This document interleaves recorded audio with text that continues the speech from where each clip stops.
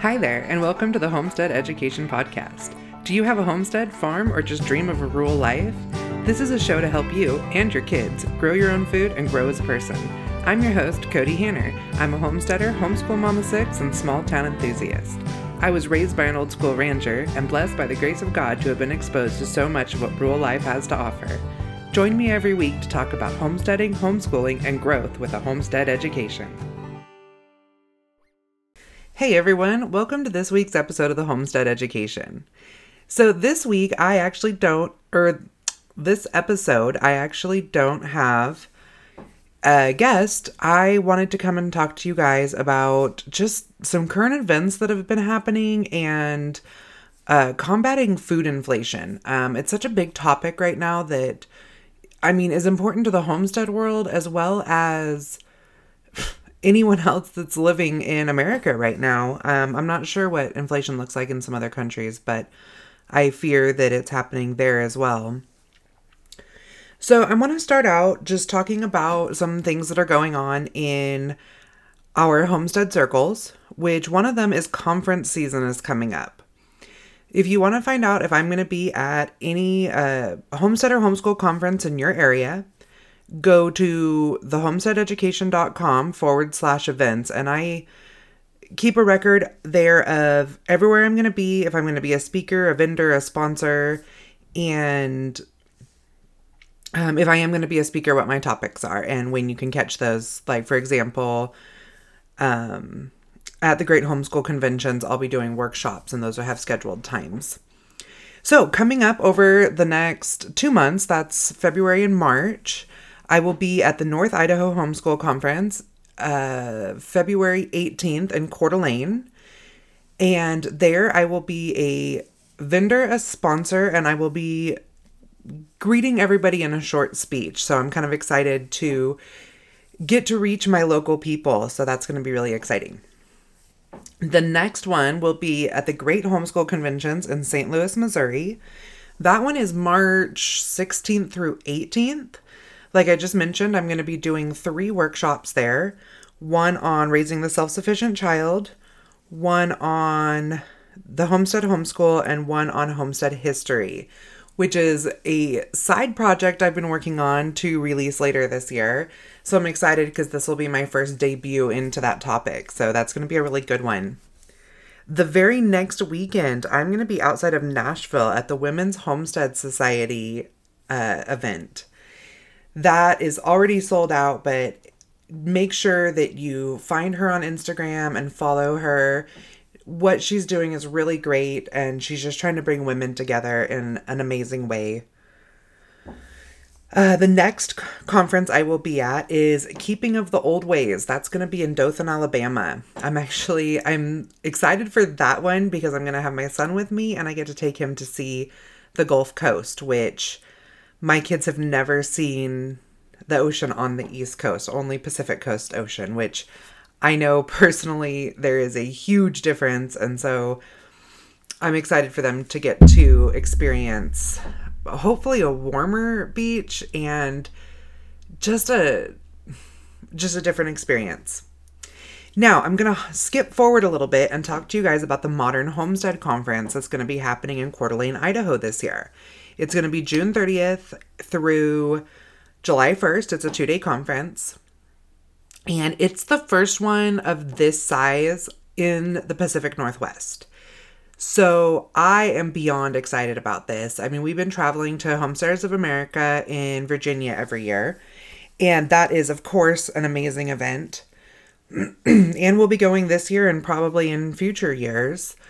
However, it's really amazing to not only have a conference that is available for West Coast people who are very into the homesteading to be able to travel to locally, but also it's giving a chance for a lot of our local, not only homesteaders, but business starters to be able to speak and showcase their products for local people. So I'm really excited. I am going to be a vendor there, and I'm also going to be one of the speakers. This is going to be the first time I'm speaking at a homestead event, and I am I'm just so, I've been saying excited a lot. I am overjoyed to be getting to speak in front of my homestead community on these topics that mean so much to me. With that, there are a lot of local business owners that are getting to be speakers at this event as well. And so I have reached out to several of them, and they are going to be coming on my podcast as guests over the next couple of months. That is going to be really awesome because it's going to give them a chance to get everybody really excited about what they're going to be talking about at this conference. I do know for another week there's early bird pricing on this conference. So make sure if this is something you're interested in that you pop over to the modernhomesteadconference.com. I think it doesn't have the at the beginning, and that's the way I said it. And get those tickets right away. It's going to be just an amazing event. There's lots of lodging in the area. Spokane is only 20 minutes away, so you can fly in easily. Make sure you don't miss this event. It's going to be great. So I'd like to talk to you a little bit about what is going on our homestead. It is winter. It is cold. Everything's not really frozen anymore. We are fully into mud season at the beginning of February, and I am just blown away how early it is coming this year. I'm really hoping we don't end up with 2 mud seasons, because I've seen that happen before where everything freezes and snows again, and we end up having mud season again at the beginning of April, and it is a mess. And it is so hard to deal with animals and keep our yard nice and dogs and kids in and out of the house with mud. And I mean, the mud is it's like no mud I've ever experienced. It sticks to your boots and makes your boots like 10 pounds heavier, and you can hardly even walk wearing them. And you can't scrape it off. It's like thick clay. And we don't even really have a lot of clay soil here, so I don't know why it's like this. But I'm really hoping that we're just going to go into an early spring and not have a second mud season. However, we finally started farrowing, which is when all of our pigs start having their spring babies. And we sell a lot of 4-H hogs. So I need them born in January or February to be able to sell them to 4-H kids for our local fair. Our first pig to farrow is actually my daughter's fair pig from last year that didn't make weight, which I don't blame the pig or the genetics on that. I don't think my daughter worked with the pig as much as she should have, but that's a whole nother conversation for how to get your kids to work with their animals. Maybe that'll be a podcast I'll do later this season when everybody starts getting their pigs for summer fairs. So we were really excited to breed her pig this year. Her pig's name is Scrappy, and this is the first official litter that we are getting out of our new boar, Red. I've spoke about him a little bit. He was the one that was injured by one of our sows last spring, and he's doing a lot better, obviously. I think that he's actually going to always have a limp on his front leg, but luckily that's not a genetic issue and he doesn't need his front legs to breed. So, and obviously he's doing his job because we're getting red piglets, and he is red because he is a Hereford boar, which is an American heritage breed that originated in the Midwest from the breeding of Durocs and some other breeds, which I don't know the whole lineages right now, so I don't want to go into that. So Scrappy only had 5 piglets, but that's really normal with a first-time gilt, especially kind of in our homestead setting rather than a commercial farm. And they all look amazing. I actually have a reel over on Instagram that we thought we were going to lose one, and my husband saved it in a kind of non-traditional way. So I will actually link that in the show notes, because if you get a chance to go check out that reel, it is pretty awesome. I'm thinking of actually doing a whole YouTube with all the footage I have from it. However, this just happened a couple days ago, and I haven't had the time to go further into that. So, you're probably wondering what else I do with all my piglets. I have a ton of people locally that buy piglets in the spring to butcher in the fall. Sometimes they have them go through a local butcher, and sometimes they butcher them themselves. But I want to talk to you about that a little bit. Not just for those of you who might be local and considering buying from our farm, but also anybody else who's looking to grow their own meat. And yes, this kind of goes into my next conversation of the combating food prices, but same time talking about pigs right now, I'm going to go ahead and cover it. Raising out market pigs or pigs for a butcher is actually probably one of the easiest animals to do this with. You can buy piglets in the spring, depending on what part of the country you're in. I still see them going for under $100 for a piglet. Personally, we can't sell them for that price here because of the price of feeds, but there are some places in the Midwest that do sell them for lower prices. And I know a lot of people that will actually travel to places like South Dakota to buy a trailer of piglets to take back to their local area and sell them at, enough to cover their costs, but it still gives locals a chance to purchase piglets at a reasonable price. Just make sure that if you're running animals across state lines that they have vet certificates, which usually a vet comes out and just puts a tag on the piglets and does a quick inspection and fills out a form and you're good to go. Now, you can raise these pigs out for about a half a ton of feed a piece. That's buying a piglet sometime in the spring, butchering sometime in the fall. It's usually a 6 to 8 month old pig is how they are when they're butchered. I would say 8 to 10 months maybe. And at that point, they're going to be well over 250 pounds. And you can reach that weight for about the 1,000 pounds of feed mark, which if you're buying from a feed mill, and especially if you have the ability to buy it in a bulk sack, you're looking at, I pay $400 for a ton. So, you're looking at a couple hundred for a half a ton of feed. That's really nothing. And then you can get it butchered at a local butcher shop or do it yourself. I pay $200 to $300 to have a pig butchered. So, you're looking at total cost with that if you already have the facilities. If you need to put a fence in, but that's an investment for a long term, being able to raise a pig every year. So when I raise a pig, I'm actually going to sit here and do this math right now while I'm on the podcast because I feel like it's an important topic. I pay $100. Let's say I pay $150 for a piglet. And then just to err on the safe side, $300 for half a ton. And another $300 for slaughter, butcher, and cut and wrap and smoking. And I'm going to leave that $300 on there because even people who home butcher, you have a lot of costs that go along with that for supplies, or if you're a first timer, you need to buy a meat grinder or something along those lines. You're looking at $750 to do this from start to finish for yourself. Now, with that, if you have a 250-pound hog, they will dress out, which means when they're butchered and they've been bled and gutted, they dress out at about 187 pounds. With that, that's at a 75% yield. You can do the 75% again, and that's having you come home with like 120, 140 pounds of meat.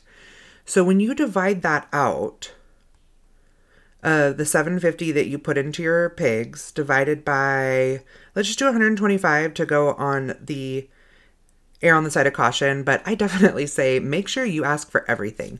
Like you want your ham hocks, you want your leaf fat, which is what you can use to make lard. And if you don't want to make lard, I guarantee you there's someone else that you know that does.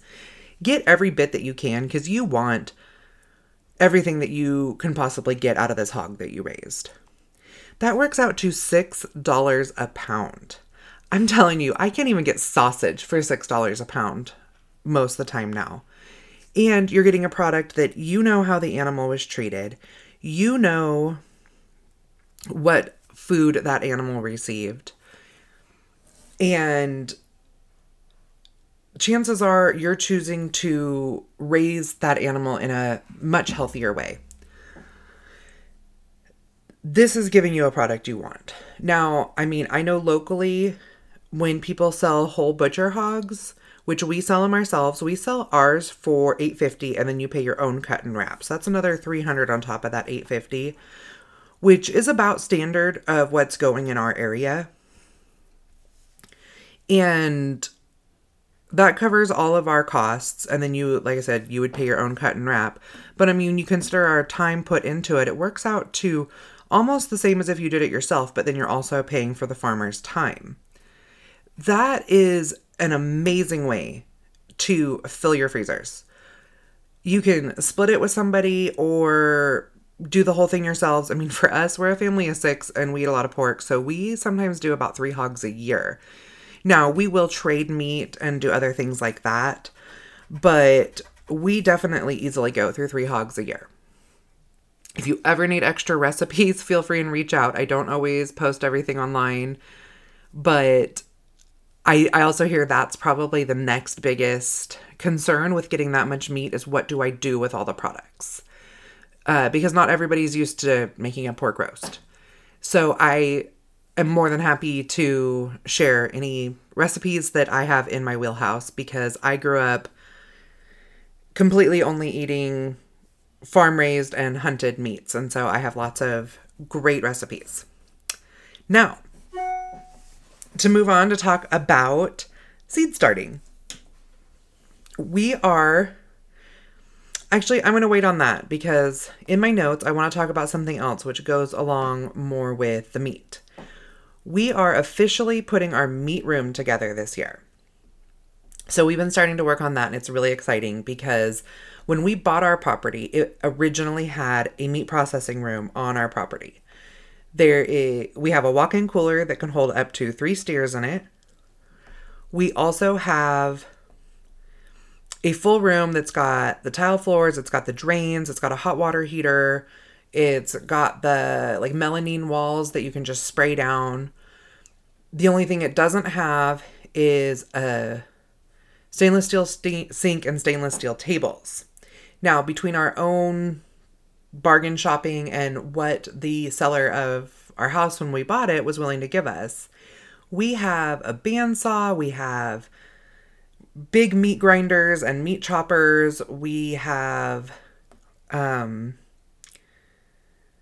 pretty much all the equipment that we need. We have big smokers that we can create our own meat processing room for our own meats and for our friends to have a place to process their pigs that they've butchered, or if they get an elk or something, for a minimal cost at this point. And we are so excited to get this done because we do a lot of meat here and we do it all in our kitchen. And I don't want to say it's a huge mess, but it definitely takes over the whole house. And I'm excited to just have a designated and probably cleaner space to work on these projects. And that's going to be big for us.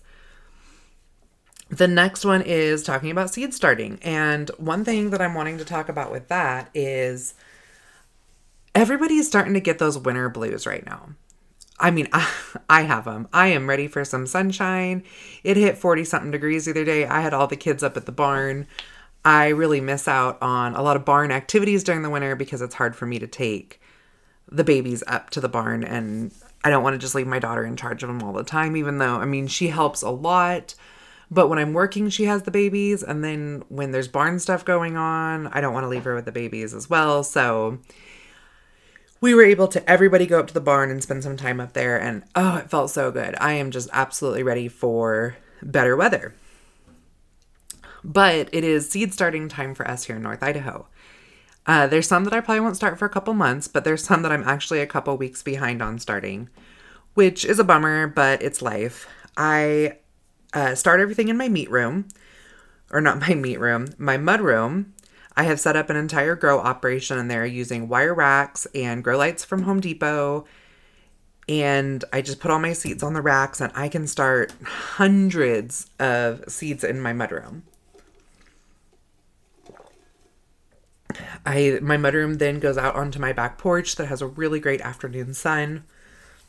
And I can just drag my tables or my grow racks right out onto the porch when they're ready to start being outside and getting hardened off. So I am ready to get started with that and beat my winter blues and have my garden stuff ready, because I'm going to be doing some new things with my garden this year that I'll probably talk about a little later. Now, with that, I buy most of my seeds at True Leaf Market because I like getting the organic and heritage seeds. I sell a lot of my seed starts, and my customers prefer to have heritage varieties. Their prices are not terrible at all. They're actually really good, but then I, buy too many.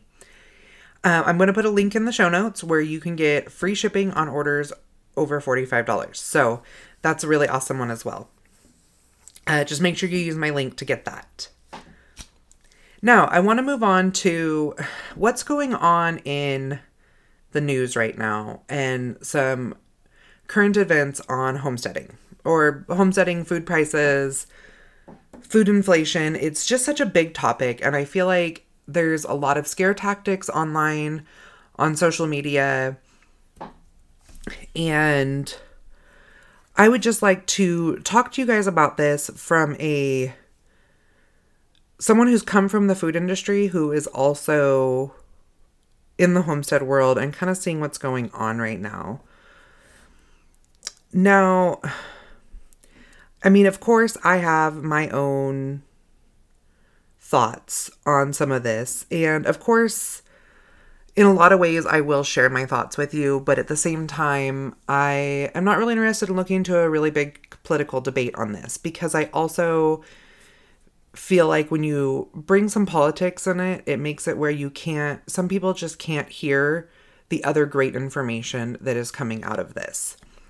So what I'm doing is just giving a few facts, a few things I've heard, and then how to just deal with what is actually happening. Because no matter what side of the fence you're on, eggs are still really expensive right now. I mean, I was blown away by the prices up here in North Idaho, and we went to California last month, and I would never pay $50 for 5 dozen eggs. I mean, I was just blown away by those prices, especially when I was only an hour away from one of the biggest egg farming communities where I grew up. And I was just shocked that people were paying that. I mean, it's outrageous. So, yes, eggs are expensive right now. I don't really have any tips to combat that price.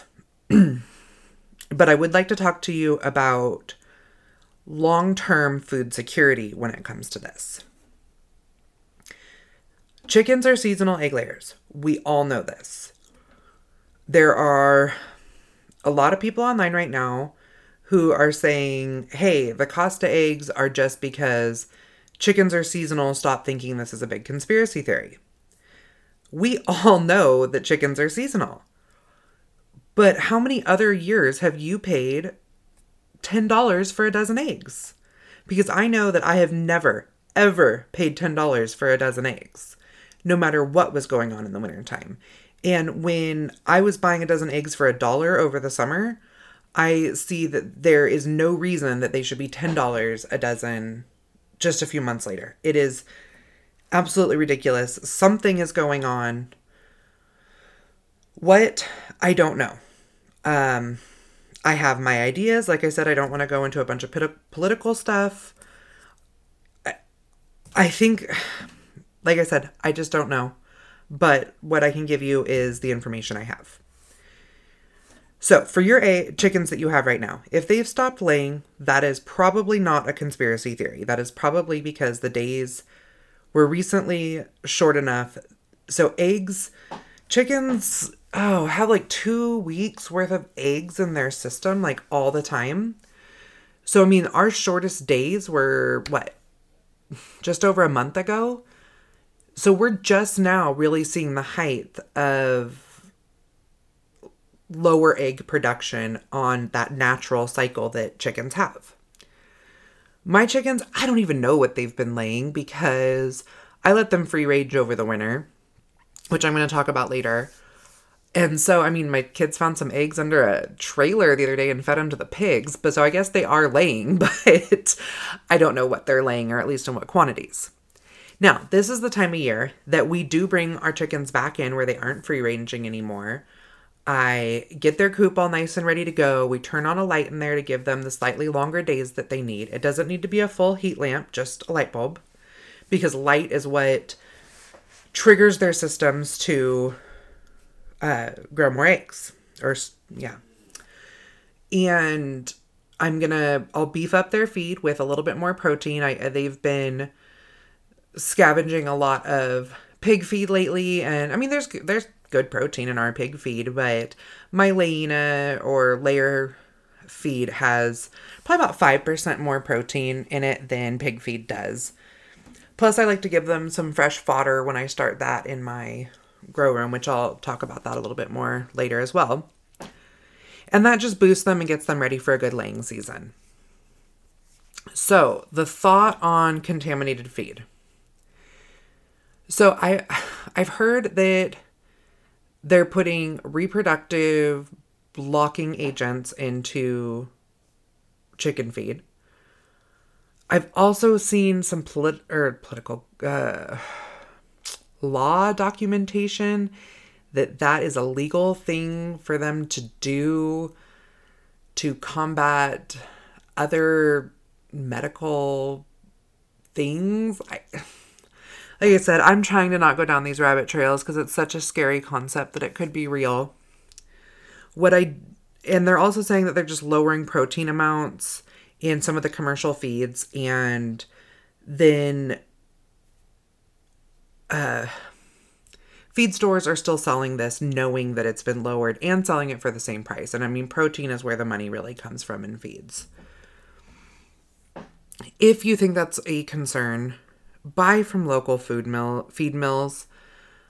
They're usually sourcing grains from local companies. A lot of these local companies don't get commodities from the government to grow because they aren't selling to big producers. And so there's a really good chance that if there is anything like that happening, that local producers aren't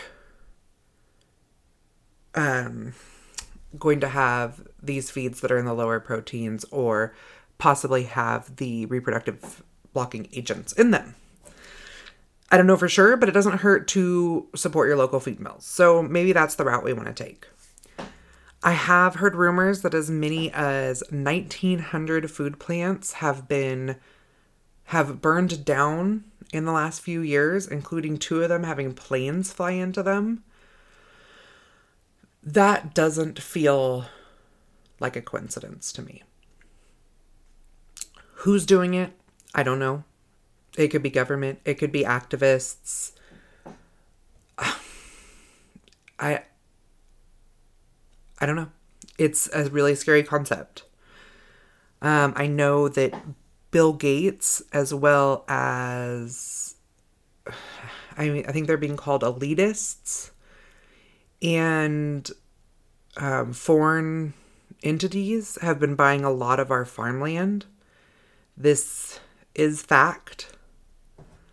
I don't know. I don't have any resources in front of me right now, but I've seen resources before. And I'm pretty big on making sure that these things are true before I even wrap my brain around them, let alone share them with my audience. I don't know why they want so much of our farmland.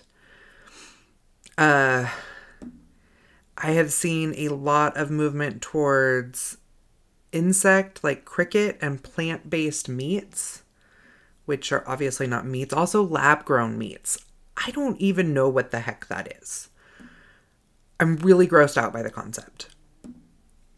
There's got to be a way to avoid this. I mean, overall, I know that the way they're marketing it, and I'd like to think that they have good intentions, is to be able to feed our population, we need to find some alternative protein sources. But I would rather find ways to more efficiently grow the proteins we already are than trying to come up with other ways. Personally, I would not eat cricket or lab-grown meat. I wouldn't totally take a cricket off the table. I've always kind of wanted to try those like chocolate-covered bugs. But that is not, I would not eat a cricket burger. And I think that there's a lot of people that agree with me on this. The lab-grown, that just sounds disgusting too. I'm not even touching it. Now, the plant-based meats. If you are vegan or vegetarian and that is your choice to be able to eat a burger or something, go for it. I mean, it's not a bad product to have out there as an option. But I feel like it's being pushed really hard, and there's actually a lot of the reason they push it is because they say that like beef operations are really bad on our planet, when actually the farming practices for some of these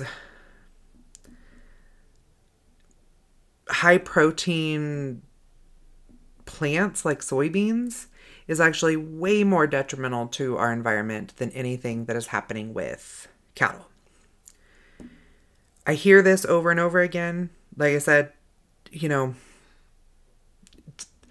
put it in your back pocket, keep it in your brain. If they control the food, they control the people. And you just have to remember that. If something doesn't feel right to you, it probably isn't. So, I just realized my next point was going to be about raising chickens. And it feels a little salesy, and I don't want to be that person because I'm pretty passionate about our food systems. But what I do want to say is if you are ready to start raising your own chickens, there are some great resources out there. With that, I would be nervous about buying from some of the larger hatcheries because we don't know what's going on right now. I had already planned on buying some of my Cornish crosses, my meat birds for this year until I can get my own meat bird operation going, which is our plan for this year. But I'm out of chicken in the freezer, so I got to get going. I'm even worried about bringing some of those into our home or onto our farm from these larger hatcheries because we don't know what's going on. And it could be, there's always that chance that whatever it is genetic or not genetic, that it, could be like viral or something. And I hate to be going down these rabbit trails, but I just thought of it right now myself. And so, maybe if you have an opportunity to buy from a local hatchery I have friends locally that raise chicks incubate chicks every spring and sell them in pretty large numbers. Then they don't consider themselves a hatchery, but they can definitely help supplement the local availability. And I know how hard it is to get chicks from the feed stores. Sometimes you have to be on wait lists and you still don't get your chicks. So definitely some things to consider. If you're interested in hatching your own chicks, I do have a course on hatching chickens, or hatching all poultry, actually. It's a really great little course. It's very straight to the point, and it weeds out all the abundance of information that is out there. It also includes a supply list, best practices, how to care for your chicks, marketing of poultry and products, and the printables. And the cost currently, I have it pretty low, is less than a few dozen eggs. So it might be something to consider because it's not just about the incubating of eggs. I also have how to market poultry products, how to care for new chicks when they first come home. I think it's just a really eye-opening course because it talks about sanitation of everything with your poultry practices and why it needs to be done. So, I would go check it out. It's at thehomesteadeducation.com/courses. I think that it's a very helpful course. Where I'm coming from is there's a lot of different things that you can glean from this course besides just incubation. It even talks about some ideas on where to find hatching eggs not even through hatcheries, where you can source them locally or from your own farm. I am not saying that raising your own chickens is cheaper than buying chicken or eggs from the store. What I am, well, at eggs at this point it might be, but what I am saying is it is a more reliable way to ensure food supply chain security over long periods of time. Now, the next thing I want to talk about is chicken feed. If we're concerned about what we're feeding our chickens, as well as if you're getting started with a chicken operation, I think it's really important to think about the other options you have besides feeding grain. Because, I mean, even if you're not worried about what is in the chicken feed, commercial chicken feeds you can buy right now, sometimes we have to worry about what happens if, supply chains just shut down, or I mean, even if you get snowed in and you need to feed your animals. There's a lot of really great options to keep them fed and healthy. One is using an alternative grain. Yeah, it's important for your chickens to have a well-balanced diet, but they're also going to glean a lot of that from bugs that even fly into their coop. And I mean, you can provide bugs to them. I mean, heck, take your kids out on a spring day and catch grasshoppers and go feed them to your chickens. So if you can pick up a ton of barley for $200, barley still has like a 12% crude protein. To have good laying hens, you probably want more like a 16 or 18% protein, but that's where I say get a cheaper grain and then supplement it with things you have around the house. I mean, why not? Another one is letting them free range a little bit more. Some people don't have that option because they live in neighborhoods or they have predators. We probably do have some that get picked off every year when we put them out to free range from predators or other issues. And that's just a risk we've been willing to take over the last few years because our days are so short in the winter, nobody's laying. And that's a lot of money out when we can let them free range around the barn and they're eating mice. And yes, they eat mice. They are eating any bugs that are around the barn. They're cleaning up any grain that the kids spill when they're going up to feed. I have even seen them eating undigested grain out of other animals' feces. And that's fine for them. It doesn't hurt them at all. As long as all your animals are healthy, where, for us it's the pigs, they're eating grain out of their feces a lot. All of our pigs are wormed, all of our chickens are wormed. I'm not real worried about it. Fodder is another great option. And that's where you can take, like, for example, that cheap barley that you picked up and you soak it and put it in trays with a little bit of water and give it some light. And in just a few days, you have hydroponically grown grass, basically, that is all worked together in mats from the roots all growing together, and you can cut it in strips and feed it to your chickens, and that actually makes that protein that is in the grain a much more bioavailable protein for the chickens. Another idea is a chicken garden. Now, when it's 10 degrees out right now, I'm not thinking about my chicken garden. But every year I designate a small area in my garden just to grains, which, I can't grow enough amaranth to feed my family. But I can grow enough of that to supplement my chickens all the way through winter. So, I grow amaranth, sunflowers, some greens, and just a few other, we grew some quinoa one year. Pretty much just whatever I can find or I can catch on sale. Or, I mentioned True Leaf before. They have packs that have some things like that you can get going. And one year I was able to fence off that small area in my garden and actually put my chickens in there, where then they did all the pest control and stuff for their own grains once they got tall enough that I wasn't worried about the chickens eating the seedlings. And at the end of the year, I just dry everything on like a screen with wood around it to hold it, like I frame it out. Dry it all on there. Any seeds that fall through, I collect. And then just throughout the year, I throw things in for them. Or throughout the winter, I can just throw a whole sunflower head in there. I don't even have to process it. And they handle it. And they get what they need from it.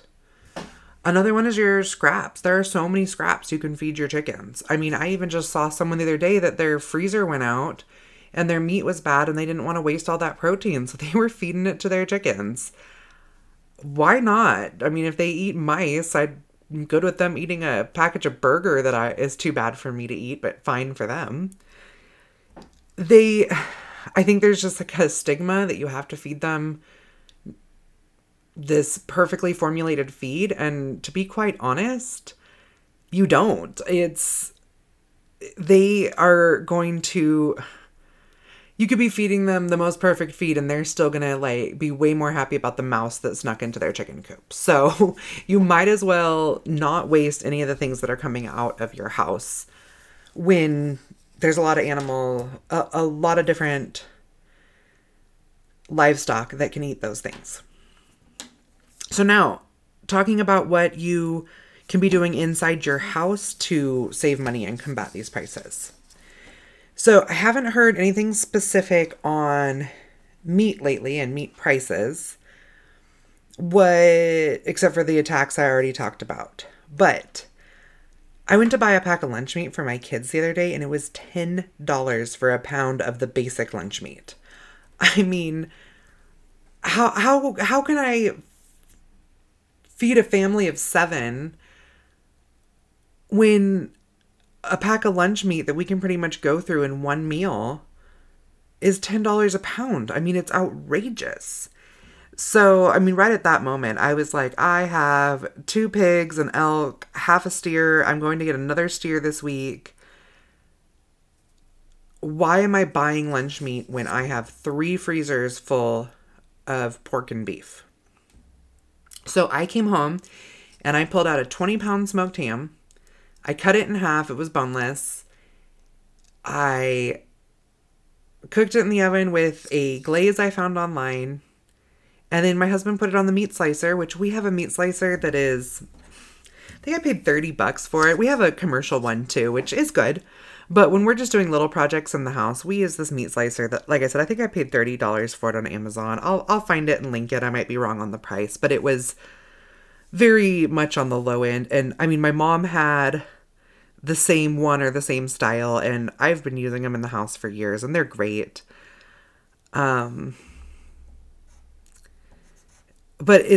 I put half of that meat in the freezer and I put the other half in the fridge, and now we have smoked ham. It's better for us than any of that processed stuff. It has way less sodium. It has a slightly different texture, so you are going to have probably some issues with younger kids or even yourselves like adjusting to that. But I mean, consider like what you're doing for your body is so much better and for your checkbooks. So to make your own lunch meat, you can use any of the roasts. Definitely, higher end pork roast or beef roast is going to be a better choice. I can never remember what the high ends are versus the low ends. So, I should know that, but I don't. And, turkey breast, chicken breast, turkeys, even wild turkeys. Just make sure when you cook them, I do them in the oven in a turkey bag with apples in there.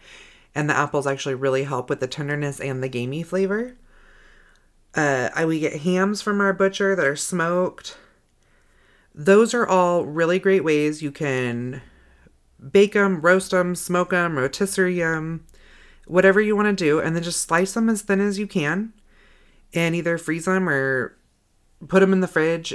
Sometimes we take all the scraps and freeze them in small baggies.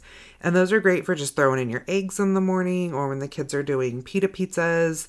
they can just pull some meat out and put it right onto their pizza.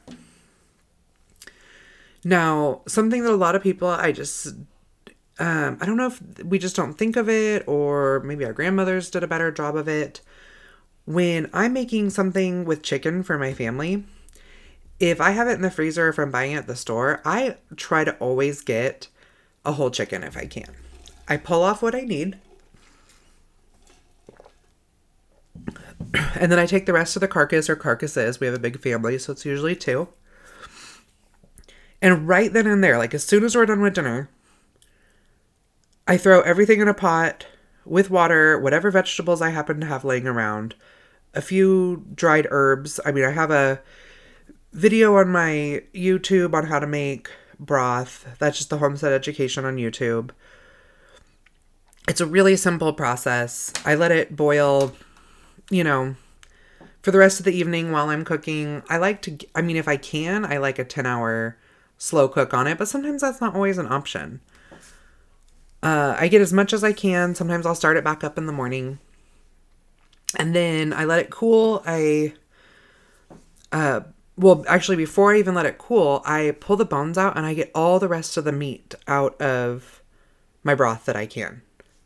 I strain out all the big chunks and I get all the extra meat that I can.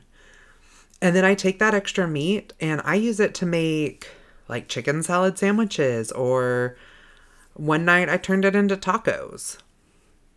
Like, why not use all that little bit? And if it's been boiling for 10 hours, it is about as tender as it gets. And I get quite a bit off. I mean, like enough to feed my whole family tacos, or enough to do like a chicken salad sandwich. And then I also have broth. Oh, and another one I've done is I've actually taken all the veggies and that chicken, chopped it all up together, and made egg rolls out of it. So that's another really fun one. And then you have all that broth to use. And I mean, you don't have to can your broth. You don't have to follow a specific canning recipe. You can freeze what you don't use. Or in our case, I usually use it within a week or 2. And in the fridge, it usually stays good, especially if I put it, if I strain it good so there's no fat on it that can go rancid and stuff. And it's good in my fridge for a couple weeks. If it starts to sour a little bit, I pour it over my dog's food. And that's another way to provide protein to my dogs. Another one is fish. Now, most people think of like salmon and tuna as what you're going to be eating on your sandwiches or as a protein source. But if you have somebody that in your family that likes to go fishing, bring that fish home and bake it or smoke it and shred it and make sandwiches out of it. I mean, you don't have to make a sandwich, but you can put it over a salad or anything else that you would use canned tuna for. Or smoked salmon. Why not use smoked trout? Especially when, what a fishing license is under $100, and you can pretty much get as many fish as you can reasonably catch during the season. I mean, I know there's a lot of limits where you can only get 4 a day or something, but goodness, if your whole family was going and fishing and getting 4 fish a day, you'd have enough fish to feed your family for the year. Definitely don't take that off the table as a way to supplement your protein in your house. Another option is anytime you see a meat for sale, as long as it's not something really weird like tongue, which, if you want to try tongue, go for it. I hear tongue tacos are great. I don't think I could bring myself to try it. But heck, sometimes if I have products like that come from my butcher, I feed them to my dogs. And I'll get onto that a little bit more later too. Now, you can take that meat, take it home, and challenge yourself to find a recipe on Pinterest for it and find a meal to do, or challenge your family to be on board with trying something new, or have your older kids help find a recipe that sounds good to them. This is going to get everybody on board for saving money and having different cuts of meat to try, and you're going to have less of the what's this if everybody's on board to give it a shot. And you might end up saving yourself quite a bit in grocery costs. And now, when I talk about this, I actually have a free ebook on my site. You can get it when you subscribe. It's thehomesteadeducation.com/subscribe. It's called Homemade Cost Cutting.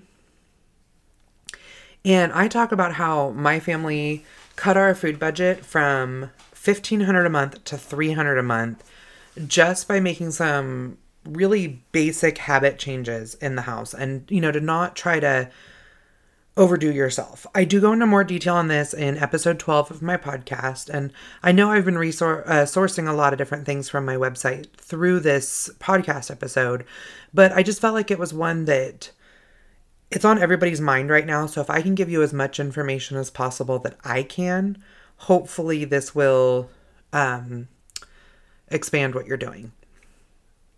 So back to what I was saying on that. This ebook, it talks about multiple different things that we did and how to change those habits. It gives some really specific recipes. And something that we do a lot of is we call them the 2-day meals. But everybody hates it when you make a giant pot of spaghetti and then you eat spaghetti for a week. So don't do that. I mean, go ahead and do that because I like spaghetti and 2 days in a row is not a problem for me. But one that we do is ham hocks and beans is a big one in our house. Personally, I used to hate ham hocks and beans. And honestly, I still would not eat standard ham hocks and beans. I don't like that kind of smoky sweet flavor in my beans. So what I do is I actually make mine with quite a bit of onion that I saute first. And then I add in, I think it's a couple tablespoons of Cajun seasoning. And oh my gosh, then we make some like honey cornbread. It is amazing. The kids love it. We love it. It's outrageously good. And then the next day, because it already has that kick to it, I take whatever meat is left on the ham hock and shred it up. And we basically have pork tacos with it. I might add a little bit more cumin or just taco seasoning to the beans and shred some cheese and put it in a tortilla. Or I like mine with just some chips. And it's so amazing. And I mean, a ham hock and a pound of dried beans, I mean, that's maybe a $4 meal. I mean, it's awesome. The next one is pot roast. I have a couple different pot roast recipes I really love. I have one of them on my website. It's a really tomato-based pot roast. So it's kind of different. It's really good. So we do pot roast one night, but then we usually don't have enough meat for that to last the next night. But there's always a ton of vegetables and juice left. So the next night I will, if I need to, add more vegetables and a little more broth or thin out the broth and add in like a cup of barley and make it, we call it pot roast soup. And I mean, I actually just found some that I'd frozen containers and had that for lunch. And it was so good. I can't wait to get our next steer in so that I have another roast to make pot roast with. Now, and that's actually another point that I have is every time you're done making dinner, a lot of people go, hey, is there enough for dinner tomorrow night? Everyone says no. And it's like, okay, we'll feed it to the dogs or just throw it out or something. Save it.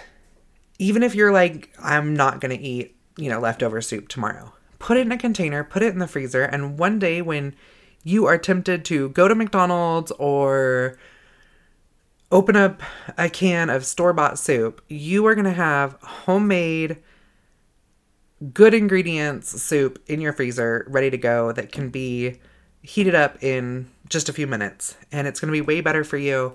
And if you do this regularly and just have like a shelf or two in your freezer, you are basically going to have like TV-sized dinners for everybody's lunches. I mean, you're going to have a ton. And I mean, for us homeschooling with as many kids as we do, I mean, that's how they eat their lunch most days. It's a really great setup. The next one is breads and tortillas. Sometimes that can be overwhelming. I have a couple recipes on breads. Tortillas are actually really easy. You can just Google a recipe. We don't do that every time. I mean, I like a nice big, perfect tortilla when I'm having a taco or a burrito. And when we make our tortillas at home, we have a small tortilla press. It doesn't really do the trick. It's great more for like street taco style, or like they kind of sometimes end up lopsided, but they're good for just like dipping in my ham hocks and beans, or something like that. definitely a way to save yourself money. If you're like us and live really far out, you know, you run out of bread and you're like, well, I guess I better go to town and buy some bread. Well, I end up driving, it's easily a 3-hour round trip for us to go to town to buy a couple of $2 loaves of bread and drive home. I mean, I wasted 3 hours of my day, of my work time with my family, when I could have, in 5 minutes, started a loaf of bread in my bread machine.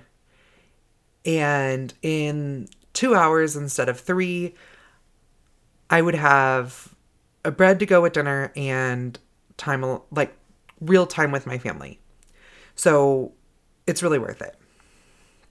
The last kind of tip like this that I have is dog food. One, for us living so far out, sometimes when we run out of dog food, I am not driving to town for dog food. I have enough stuff these guys can eat around here. Another one is dog food has easily doubled in price lately. I mean, it is insane. So something that I do is I take whatever scrap meats I have, or, you know, because we, butcher a lot of our own meats. We do scrap piles and then I freeze them and put them in the freezer just for my dogs for later dog food making. I take about a pound of it out. I mean, we did heart for them the other day. Sometimes it's just fat chunks and stuff. It's just whatever we have.